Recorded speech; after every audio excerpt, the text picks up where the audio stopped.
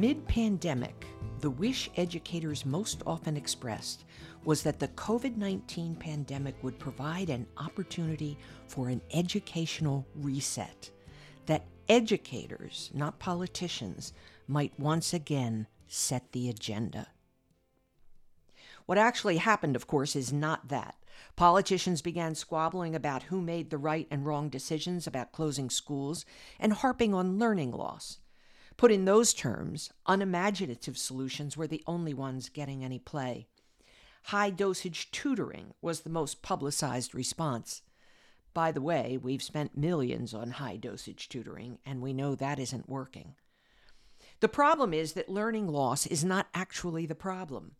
Loss of connection, the disruption of a relation, this is how the pandemic impacted too many students and teachers, interrupting the students' will and ability to learn.